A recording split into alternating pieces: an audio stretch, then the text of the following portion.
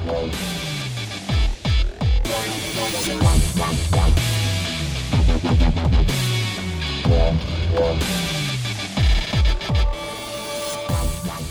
hello and welcome to the Forward Unto Dawn podcast. This is episode 15 and I'm David Fuchs and I'm joined as usual by Danny. Hello. And Isaac. Hello. So today we're going to talk about a couple of things, primarily Halo Broken Circle, the novel by John Shirley that came out November 4th. Also going on right now is the episodic release of Halo Nightfall, but since that's kind of halfway through this point, we're going to save all our comments, criticisms, etc. Until it finally wraps up. So starting with Halo Broken Circle, I guess, before we get into spoiler territory, etc. What did you guys think of the book overall? I liked it. It had an interesting structure for a Halo book. You know, it was kind of broken in two, so that you almost get two different reading experiences after you reach the halfway point. And it's a new author, so it's good to get a new voice in the Halo universe. And it's exploring a time in Halo's fiction that needed a lot of expanding, I think. So it was good overall. I concur. Actually, I really enjoyed it. It was a setting that did need a little bit more. Well, it didn't need exploration, but I appreciated it, and I think it tied in nicely with the current meta state of Halo in terms of releases and whatnot. So it provided some nice background color.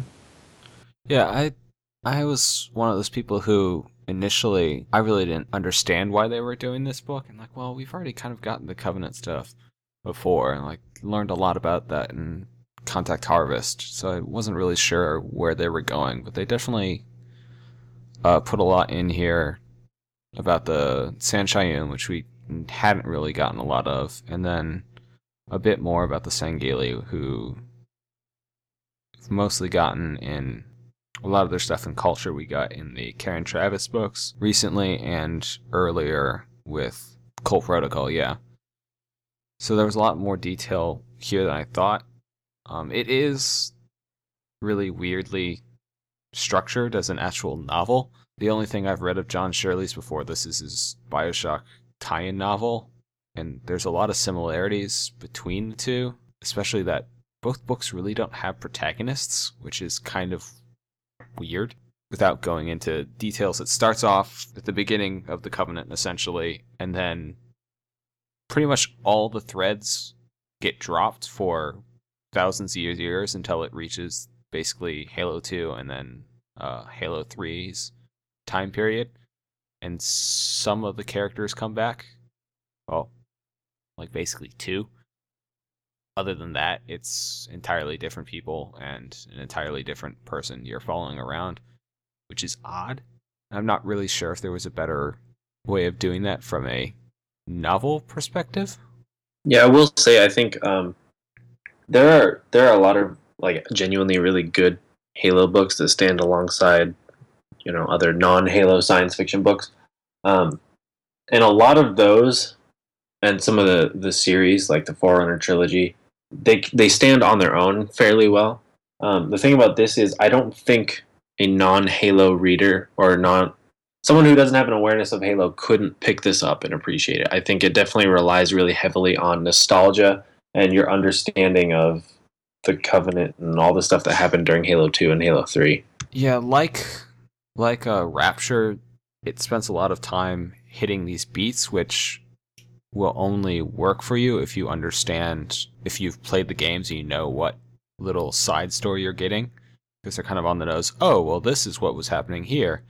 And unless you have the context for what else is going on in the universe, it doesn't really read. On the plus side, if you are up on your Halo fiction, I mean, most people have played Halo 2, Halo 3, etc. I mean, one of the big faults with, I think you could say, a lot of Halo's campaigns is that they're always empty. You're really, even in Halo Reach, where Bungie tried to expand the scale, you're basically just fighting guys in these empty locations where everyone's trying to kill you and you're trying to kill them. This gave you a nice little peek into what High Charity was like while you were running around as the Master Chief killing everything, which I thought was enjoyable. It's really nice to have sympathetic Prophet characters, because I think they kind of got stereotyped as because the hierarchs are the mustache twirling bad guys, that all the Prophets were mustache twirling bad guys. In this book especially adds a lot of nuance that I think, especially if you are a casual game player, you would not have about them. That's one thing that I've always wanted to be shown more. Because, I mean, I wrote that article on the Prophets a while back, trying to show a more sympathetic take on their race, and, you know, the fact that that for all of the Covenant's history, they've essentially been fighting off extinction. And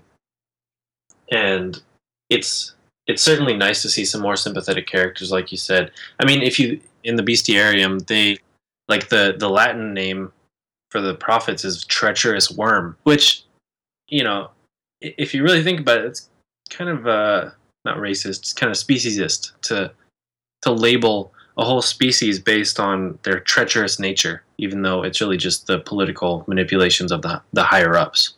You know, so it's good to see that they're getting some more time in the limelight as characters, so to speak.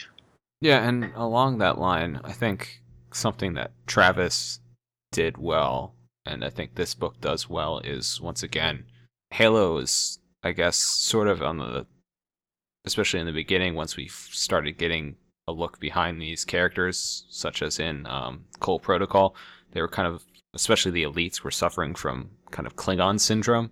They are honorable warriors, and they're all honorable warriors, and they've all got this code of conduct, and no real humans aren't that homogenous. They aren't going to be that homogenous in the future, and all these people, especially living on different worlds, aren't going to be that homogenous. So it's nice to have the characters in this book. They have differences of opinion, and even if they are theoretically all honorable warriors, they don't all act the same. They have different motivations, etc. And that's nice to have characters who aren't just playing to a type that we've already understood. It makes them feel like actual people instead of just, oh, this is the stock dastardly prophet who's going to be in opposition to the noble elite, etc., etc. Yes. All right, so do we want to go into, we can sort of walk through it now, get all spoilery. Do it. Okay, fire off the spoiler horn. So this starts out, like we said, the first half of the book starts out basically during and shortly after the war between the Sanshayum and the Sangheili, which forms the Covenant. And the two biggest characters are, unfortunately, also not helping you if you're a casual reader, is probably the fact that Covenant names are horrible for remembering. But there's Beken Skrabin, which is a sort of high prophet. And then there's Usa Zealous, who's basically the main elite fighting against the Sanshayum. And one of the interesting things about this little look back into the war is that I don't think we ever had before is we knew that they used the Dreadnought. We didn't know that the Prophets actually had Sentinels, which I thought was an interesting thing. So they actually were using Sentinels and pretty much used them all up, fighting the elites. And the elites themselves were, I think, a little more, here they play as a little more canny than they usually do, because they look like they're just charging across expectedly, and then the Prophets get surprised because they essentially tunnel up from underneath them and very nearly capture them. Beken is pretty impressed by Usa's temerity, etc., and when the Covenant finally forms, he's the person who's still fighting against them. I think there's a couple really interesting things about this first opening sequence. First of all, the Sentinels, like you said, kind of ties back to Halo Wars, because if you upgrade the Prophets, they get to the point where they have these little Sentinels following them around, which either that's some sort of intentional homage on 343's part, or just like a happy coincidence. And then it also, when I was replaying Halo 2 Anniversary, it struck me how interesting it was that the elites were just perfectly willing to kill Sentinels and all the Forerunner constructs. And if they have a history of doing that, it makes it a little more understandable why they would have this lack of respect for their gods' machines while they have this reverence for everything else. Mm-hmm. And then I also just found it really interesting. The what was it called? They called it the planet of blue and red, or red and blue, Mm-hmm. because it has, what was it? It had two suns, which Yeah. split the planet, and it didn't rotate. The planet was permanently locked between one side being completely red with one star, and then on the other side, the other star was casting a blue light. So they said the conflict was taking place right on the border between the red and the blue light. So just as a visual, I think that's something that would be really cool to see at some point. Maybe there's some fan artists out there that might do that, but it definitely was a cool image in my head. Mm-hmm. They actually spent a fair amount of time detailing that. I wonder if that's going to come into play at some point in the future, because it does really come up with an evocative image. That would be cool. Basically, Usa, in the time of the Age of Reconciliation, Usa is basically going around to these various, I believe it's on a mining installation. He's trying to recruit people to fight against the Sanshum. And he comes across this really old dude, Kreka, who basically says, oh, well, at one point years ago, I was running around and I was actually found a Forerunner installation. And he says that he can lead them to it.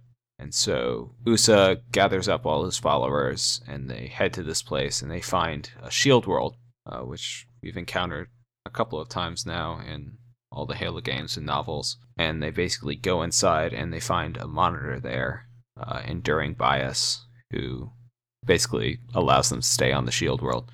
I think Enduring Bias is kind of a weird character just because I think he's one of the most interesting in terms of what his motivations are. You can kind of hear Tim Dodabo doing his lines because they've got the same, like 343 Guilty Spark. He's got some of the same wandered off talk about things that, while people are trying to ask him important questions, that sort of stuff. Towards the end, he gets actively hostile to people who aren't the elites I guess he's friendly with. So he's kind of gone rogue, essentially. Even though I don't think he's rampant. He's just kind of tired of, oh, well, the Forerunners set me here and I haven't had anything to do, so why not do what I want? I think it's also interesting to consider what his relationship to mendicant bias and offensive bias are. Because obviously the nomenclature is similar. So my guess is he would have to be a Medarch level Ancilla, which in the fiction we still don't fully understand what that means entirely. We know they're Ancillas or AIs that are on a totally different level, but we don't know how they're made or what necessarily makes them so important. But the fact that we now have not two, but three of those, theoretically, even though it's not confirmed, the naming kind of does confirm it. They specifically describe him. He's got 3 eyes instead of the one that 343 Guilty Spark has, and I think the only place we've seen that otherwise is, for instance, in Halo Origins. Mendicant Bias has the 3 eyes. Yeah, and then in the Terminal and Anniversary. Yeah, it's interesting because when you read Contact Harvest, Mendicant Bias is actually supposed to just look like a regular monitor, but with a teardrop casing instead of a circular casing. He's only supposed to have 1 eye. So they either changed it or there's some sort of story point that has yet to be introduced explaining how we went from the 3 eyes aboard the Dreadnought to the 1 in Contact Harvest. Oh yeah, I hadn't even thought about him being a Medarch, but that's true. They are all the renegade elites are hanging out, but they've been ratted out by one of their kind who leaves and then basically brings back the Covenant with him. And the person who ends up leading the fleet to take him out is M'Ken again. There's a nice little bit here where M'Ken and Usa they recognize that they are both probably honorable, but that there's really no way of M'Ken being able to guarantee the safety of Usa's people if he surrenders. And so that there's this kind of at this impasse, and so Usa decides to essentially, quote unquote, blow up the shield world, but it's actually a mechanism set up by Enduring Bias that he's always wanted to try. And so while everyone thinks M'Ken kind of says, well, it looks like he's dead, I'm not going to investigate too heavily, and he heads back saying that the Usans are dead. What's actually happened is the entire shield world is broken into sections, and a few of the sections are left habitable, and so that's where the Usans are. They kind of make the point, and I guess this is where you can say why there's a AI of Enduring Biases caliber here is because this is a shield world we haven't seen before. And while we've seen the ones that are just a habitable interior and the ones that can sort of like Trevelyan, which is basically there's a slip space portal inside the shield world, this one does something we haven't seen before. It breaks apart, which I thought was interesting, I guess, in case Flood got inside, you could essentially break it apart and then, so you learn later, reform it. Do you think that this is something we're going to see later on in some other media? I'm not sure if the shield world itself is going to show up again, but big spoiler here, essentially by the end of the novel, or I forget, was it at the end of the section or the end of the novel that we find out what it forms? Oh, end of the novel.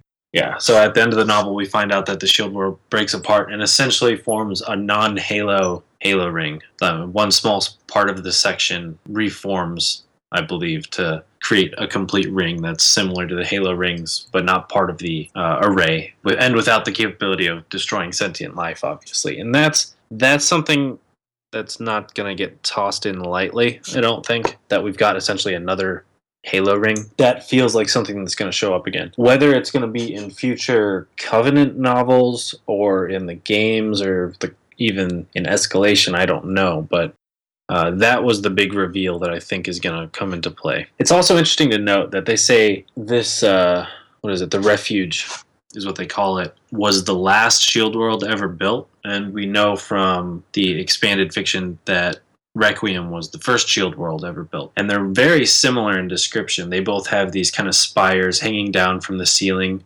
butting up against the planet on the inside. So I found it interesting that the first shield world constructed and the last shield world constructed were so similar, and yet they were making a bigger deal out of this last one just because of its ability to break apart and reform a Halo ring. Mm-hmm.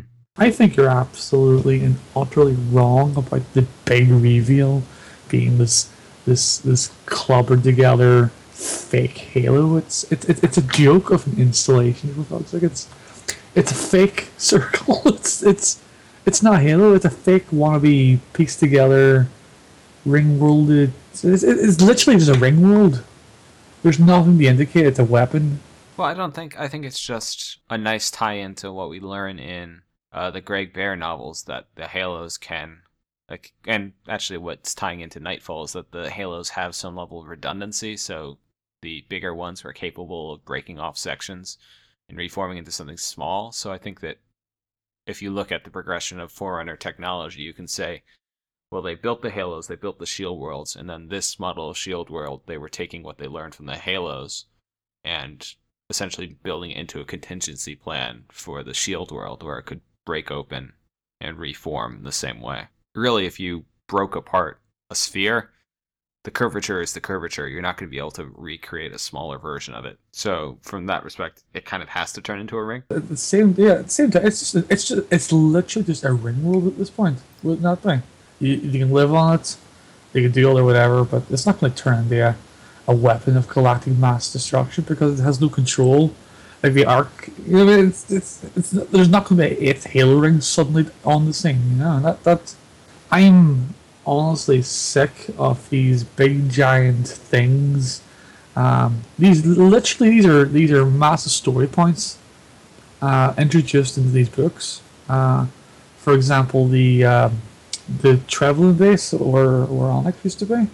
These big things that are just sitting there in the universe uses background noise, and the reality is these are assets that would be even more important than a single Halo ring would be. You know what I mean? To anyone that had control of them. And by the way, the elites having their own fake Halo ring to party on, essentially, with these old elites from this older culture and all this stuff, that would make significant shockwaves, like into the current status quo. Especially since we have the Arbiter and his mysterious unseen enemies who are all against him, which and Sanghelios is what fractured down the middle that we're supposed to be told. The Covenant still hanging around, giving them grief. Would the discovery of these guys and this fake Halo ring, would that not be big shit news? Well, I don't think. Correct me if I'm wrong, but we don't know exactly what point the end of Broken Circle takes place in, do we? We know it's got to be sometime after Halo 3 because they know that the prophets have fallen, but we don't know if this is before Halo 4, etc., or shortly after. But that's nitpicking. That's nitpicking, but you know what I mean? Like, the thing is, after Halo 3, Arbiter's in a shit situation, the elites are split down the middle. That's it, you know? So that's the world that this new Halo ring and this entire brand new population have just sort of sprung into. And that's why I'm like, well, come on. Well, that would have a significantly bigger impact than the nothing it shows you in the novel, essentially. You know, that's a big game changer. Well, yeah, I mean, like, don't. I have little faith. I'm using the former Onyx installation as a brilliant example. Oh, wow. They put Joe Badam on there for a couple of minutes in one novel. Oh, hey, that's influential. Thing is, they could still come up in future fiction. Like, it takes time to work those things into productions. Oh, I can't wait until it's a sentence and a paragraph in some book in the future. I can't wait. I'll live for that day. Like, give them some credit. It'll be in a sentence, in a paragraph, in a back-end terminal behind some tree. Well, I mean, that's the thing. It's a big, giant universe. And yet they treat it... Yeah, it's a big, giant universe, I agree. Yet they only focus on some small... Well, as soon as they start focusing on other stuff, we got Recream in Halo 4, right? We got an entire planet, full water planet in Halo 4. And yet they fucked that into the sun. You should be entirely behind that, because that solves the issue of you complaining that they don't bring this stuff up again. If it's gone in the sun, then it can't be brought up again. Anyhow, the other part of the old half of this book that was really interesting was it details McKen basically gets sent back to the original Prophet homeworld, essentially on a stealth mission to bring back some women, because the Sanshum need women. They're essentially, even at this early point in history before their homeworld's been destroyed, they're already sort of facing genetic stagnation. And they've got a rule of celibates for people who are not allowed to breed because it could cause serious issues for them. And this is the only time we've ever actually seen the stoic Sanshum on their world. And what's interesting is that since they essentially abhor using Forerunner technology, since it's their gods, they've become really adept at genetics. And so they end up attacking this convoy that's trying to lead the women back to High Charity with the forest itself, which I thought was a really cool idea that we haven't really seen before in Halo. All I could think about when that was happening was how do they not get friction burn riding on those things? Because I mean, it's not like the plants are picking up and carrying with them. They're literally being slid across the surface of these plants.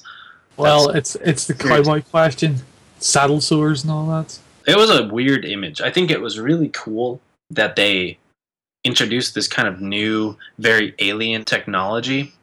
It's something that they could definitely expand on in the future. Obviously, we know the Stoics. Well, we know that Janjer Quam was completely destroyed through stellar collapse, which I was very disappointed that wasn't explored in the novel. I was hoping to... I think there's a big plot point there with what the reformists back on High Charity knew and allowed to happen as they watched their homeworld burn. But, there's a possibility that the Stoics could have left at some point, could have decided to research Forerunner technology, or could have used their genetic manipulation, their genetic technology to build ships that let them leave.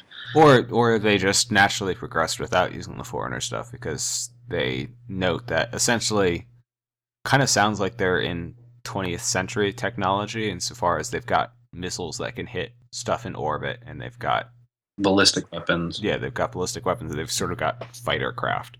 So they might have progressed naturally without even resorting to using the Forerunner stuff. But then they've also got all that genetic stuff to kind of enhance it. So I think if at some point we find out that the Stoics actually did leave their homeworld before it was burned up, that essentially gives us two factions of prophets of Sanshum that are out there. We've got the Covenant prophets and then the Stoics, who have this really alien gene-working technology, which would be really cool to see come up again and see explored a little bit more. Like, I'd love to see what their society looks like with all of this genetic stuff floating around. Like, what does it look like to walk down a Stoic street? what sort of weird things would you see? You know, Splicers. that I mean, John Shirley, right? Yeah, that's kind of what I was talking about. There's a whole lot of kind of similarities, which makes me interested to read Shirley's other stuff, see if it's substantially different, or if he's got any original stuff that's a lot different. What else has he written? Stuff I've never heard of. So I'm not sure. I'd have to actually read it. Yeah, and in terms of sort of other stuff that happens in this old section, the only other thing, unless you guys have something you want to point out on that I thought was interesting, was that also on the Prophet's world they find a luminary, and I think this is tying into the Halo 2 terminals. This is essentially the same thing that the Covenant eventually find again, or I don't think it's the same one, but they find another one that leads them to the Ark and to Earth by extension. They could have done that years and years ago, except they get hit by a Stoic missile when they're leaving, and McKen saves one of the Sanchayum instead of the Luminary, and it ends up falling out of the ship and burning up. Imagine what would have happened if they had discovered the Halos before Master Chief was around to blow them up. Nothing. Because everyone would be dead. Actually, they couldn't activate the. Oh, They that's couldn't true. activate them, so they'd just be sitting there going, waiting for nothing. Really. They would have been sitting around. They would have made Jewel and Dama's wait around Requiem look like a brief 30-second detour. Although chances are that whenever they discovered humanity, they probably would have kidnapped someone and forced the great journey to begin. Or you kind of assume that they would have just wiped out the galaxy because it would have been overrun by flood, because I imagine they would have been stupid and might have opened it up before. That's a good point. That's a good point. They probably would have released the flood, and then funny times happens. Yeah, okay. It's interesting to there's a lot of scenarios in Halo that make you wonder what if this had played out differently. It's almost like part of me almost wants to have some sort of fiction exploring those what ifs, but then I know we'll just get too far into like comic book territory with alternate realities and stuff. But did you ever see the Marvel What If series? Oh yeah, those are great. I love those. Those are fantastic one-offs. So they don't tie into anything. They just, hey, what if? You know, I would love a string, maybe even a book with short stories. Just a couple of what ifs. It wouldn't make the Halo universe all kind of messy and chaotic like comic book series or a lot of Star Trek. But it would still allow people to explore those ideas, which I think are worth exploring. So the second half takes place basically like 3,400 years later. And this is basically the part that's taking place during Halo 2. Once again, all the old characters are pretty much gone at this point, and instead we're following around another Sanchayum, Zoe, the Prophet of Clarity, who's basically a historian.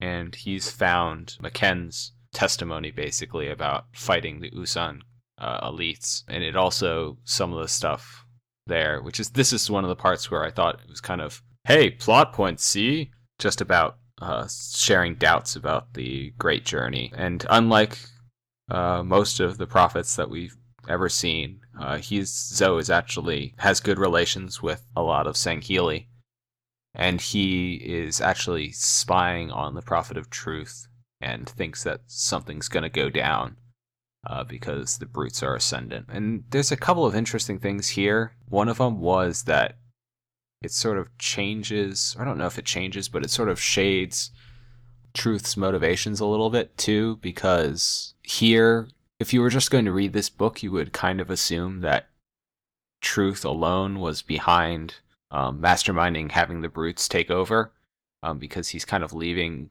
the Prophet of Mercy out of it. But some of the background details we've gotten before said that Regret was actually really distrustful of elites, and Mercy really did not like them either. So actually Truth is one of the ones that would be less likely to plot everything.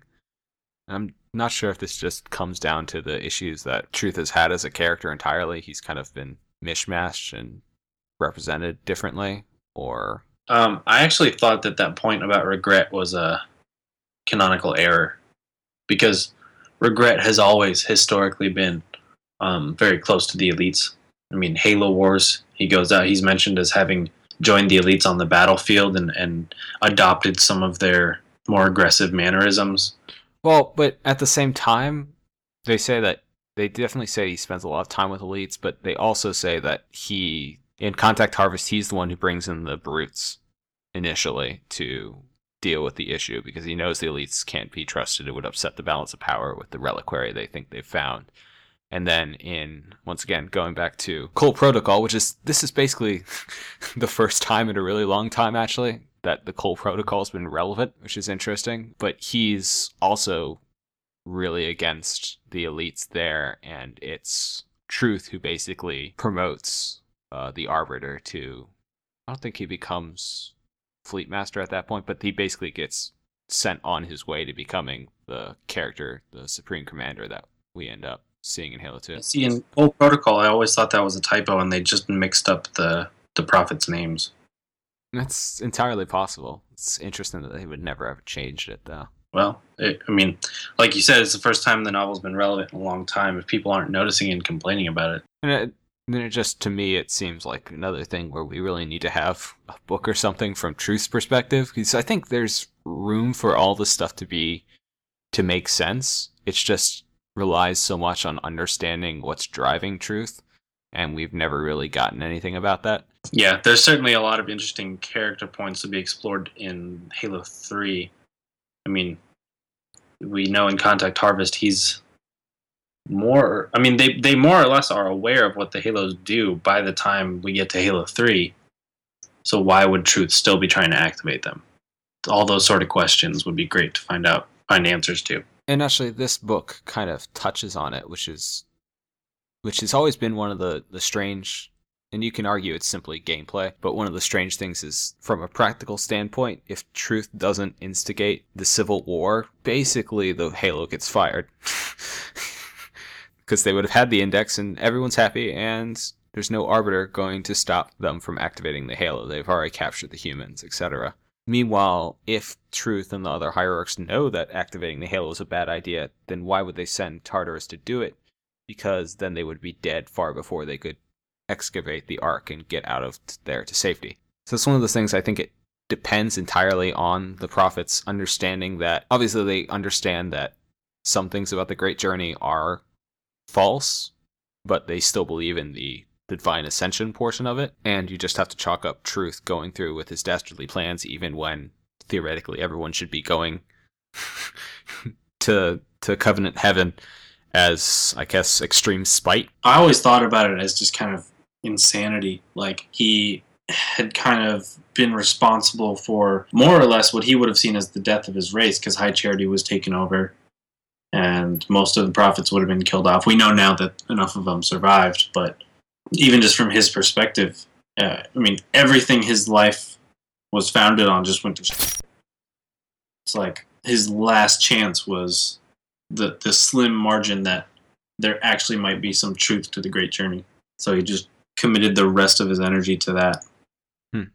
Actually, that's another thing that I don't think we'd ever gotten before, is that they mention, this is the first time I think we've ever heard in the Covenant religion there's an uber god. Basically that the Forerunners are gods to them, but they're not essentially the god. There's something above them. I guess it's not necessarily codified, but it's a theological point, I should say.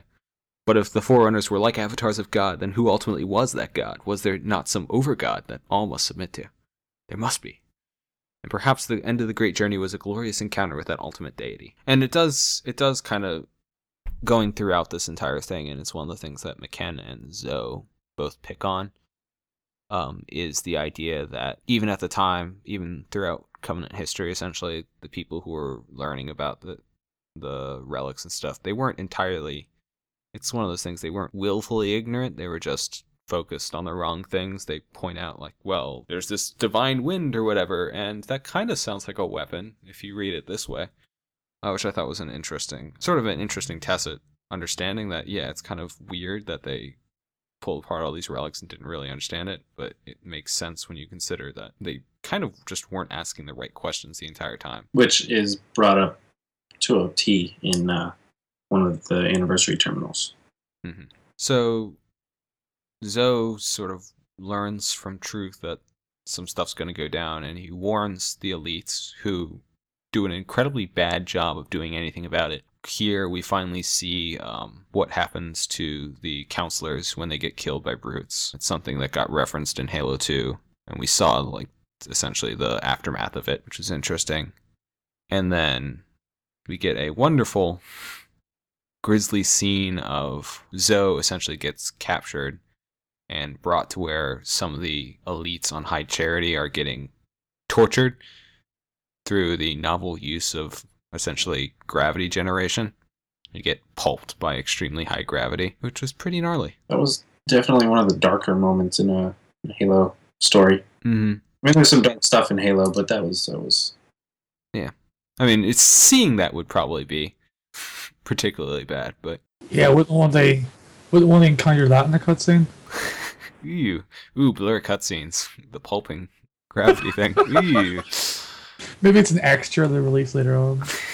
And Zoe is actually gonna go off to meet the same fate, but he's rescued by some of his elite allies, and they basically fight through the underlevels of High Charity while the Civil War starts breaking out around them, and they basically kick off shortly before the Flood, start wiping everything out and taking over. So they're basically leaving about the same time, or even slightly before the Chief does, which is interesting. And not knowing what to do, they essentially sort of drift around until Zoe realizes, oh, hey, I've heard this story of the Usans. And so when they sort of come across the asteroid belt, which was blacked out, the system was blacked out by the Covenant. They explore it and eventually find that yes, the Usans are still there, falling apart into a state of civil war and decay too. And this was another section which was really a whole lot like BioShock again, because they describe how without anyone to really upkeep,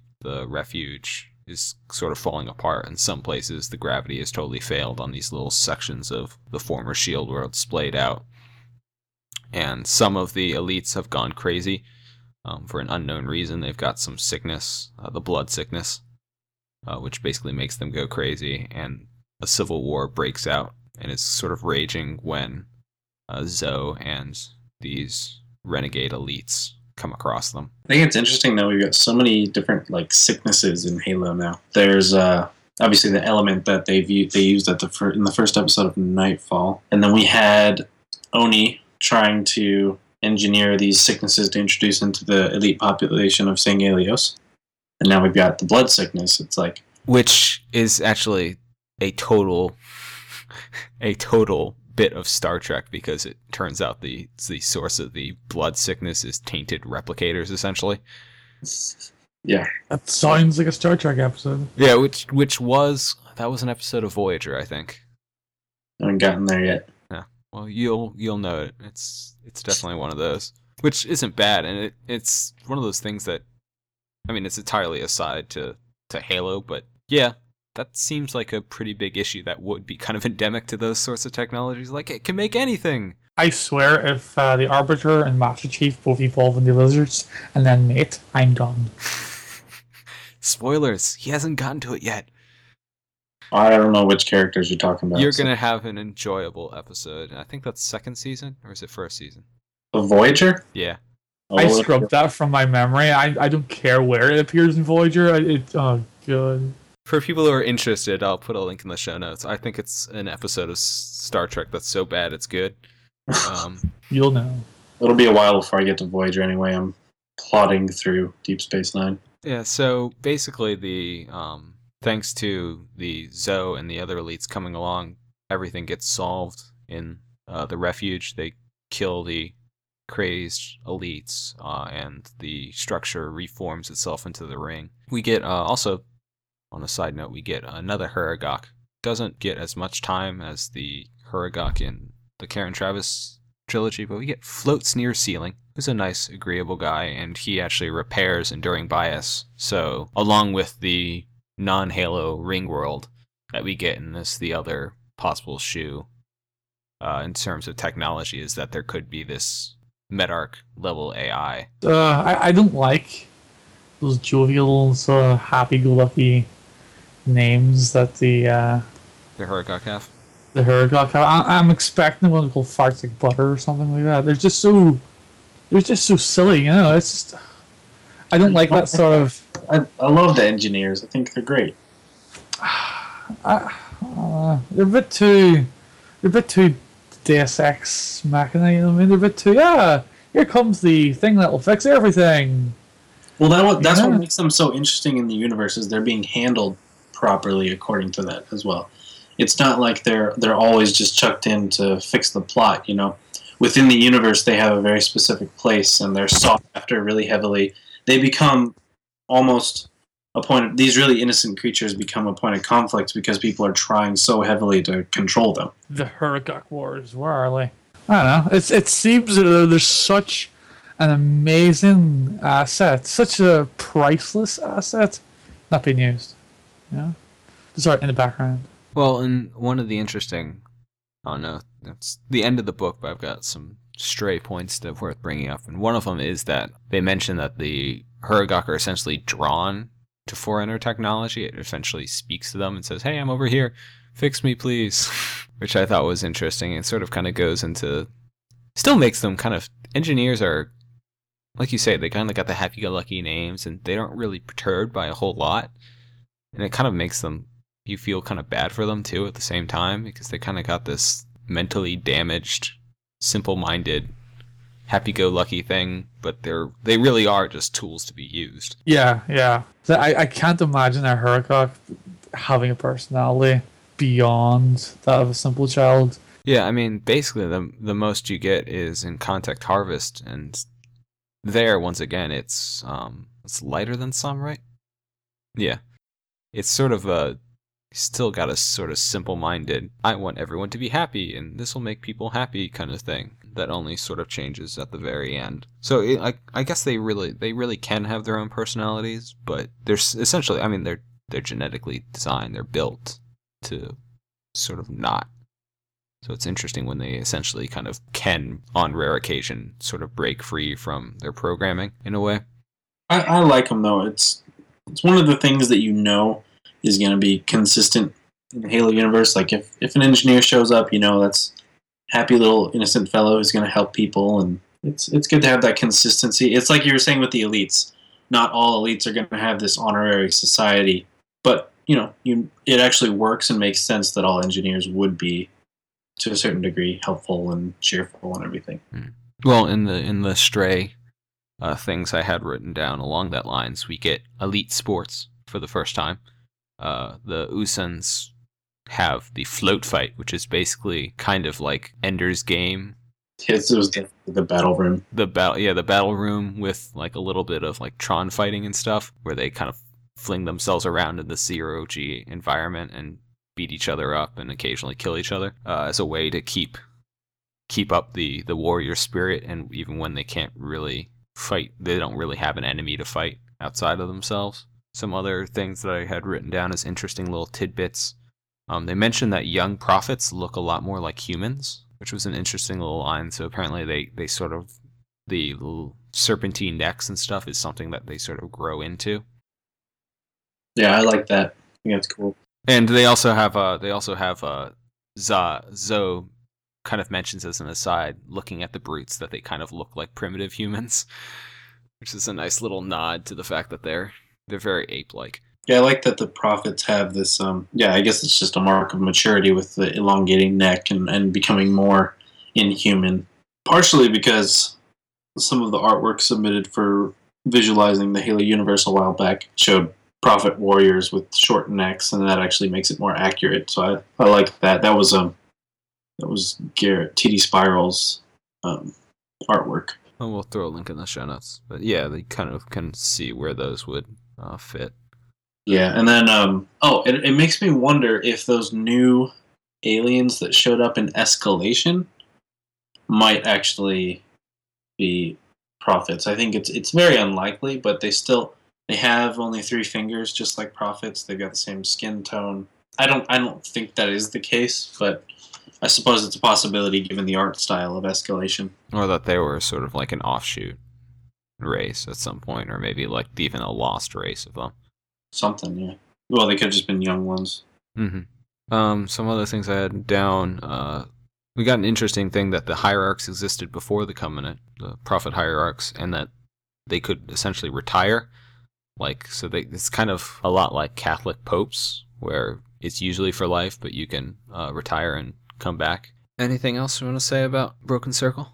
I guess I should say that I wrote down in my notes about a third or half of the way through that I thought it had one of the best uses of working in the book's title. And then by the end, I wrote down that they really drove that title into the ground. Because there's like 3 or 4 mentions of Broken Circle at the end, which kind of took the sheen off it. And I will counter again here that the title could have been created after it was written, and they went through and saw those, pulled it out, and called it the title. Well, then they should really have gone back and toned that down a little bit. Ultimately, I think it's a Halo book worth reading, especially if you're a Halo fan. I don't think that it was objectionable, and there's a lot of interesting stuff in it. I don't think it's worth reading if you're not really a Halo fan. It's a book for Halo fans. Definitely. And if you're not a Halo fan, you're going to be confused and lost. You'll get nothing out of it in all honesty, you know? Alright, so anything else to say then? No, I can't think of anything else. Okay. Well, we'll get to the Halo 2 anniversary stuff and terminals later. But thanks for listening to the Forward Unto Dawn podcast. You can subscribe via iTunes. You can check out the show notes with links and such at forwarduntodawn.com. You can leave a comment there or join our forums at assembly.forwarduntodawn.com. Thanks for listening and take care.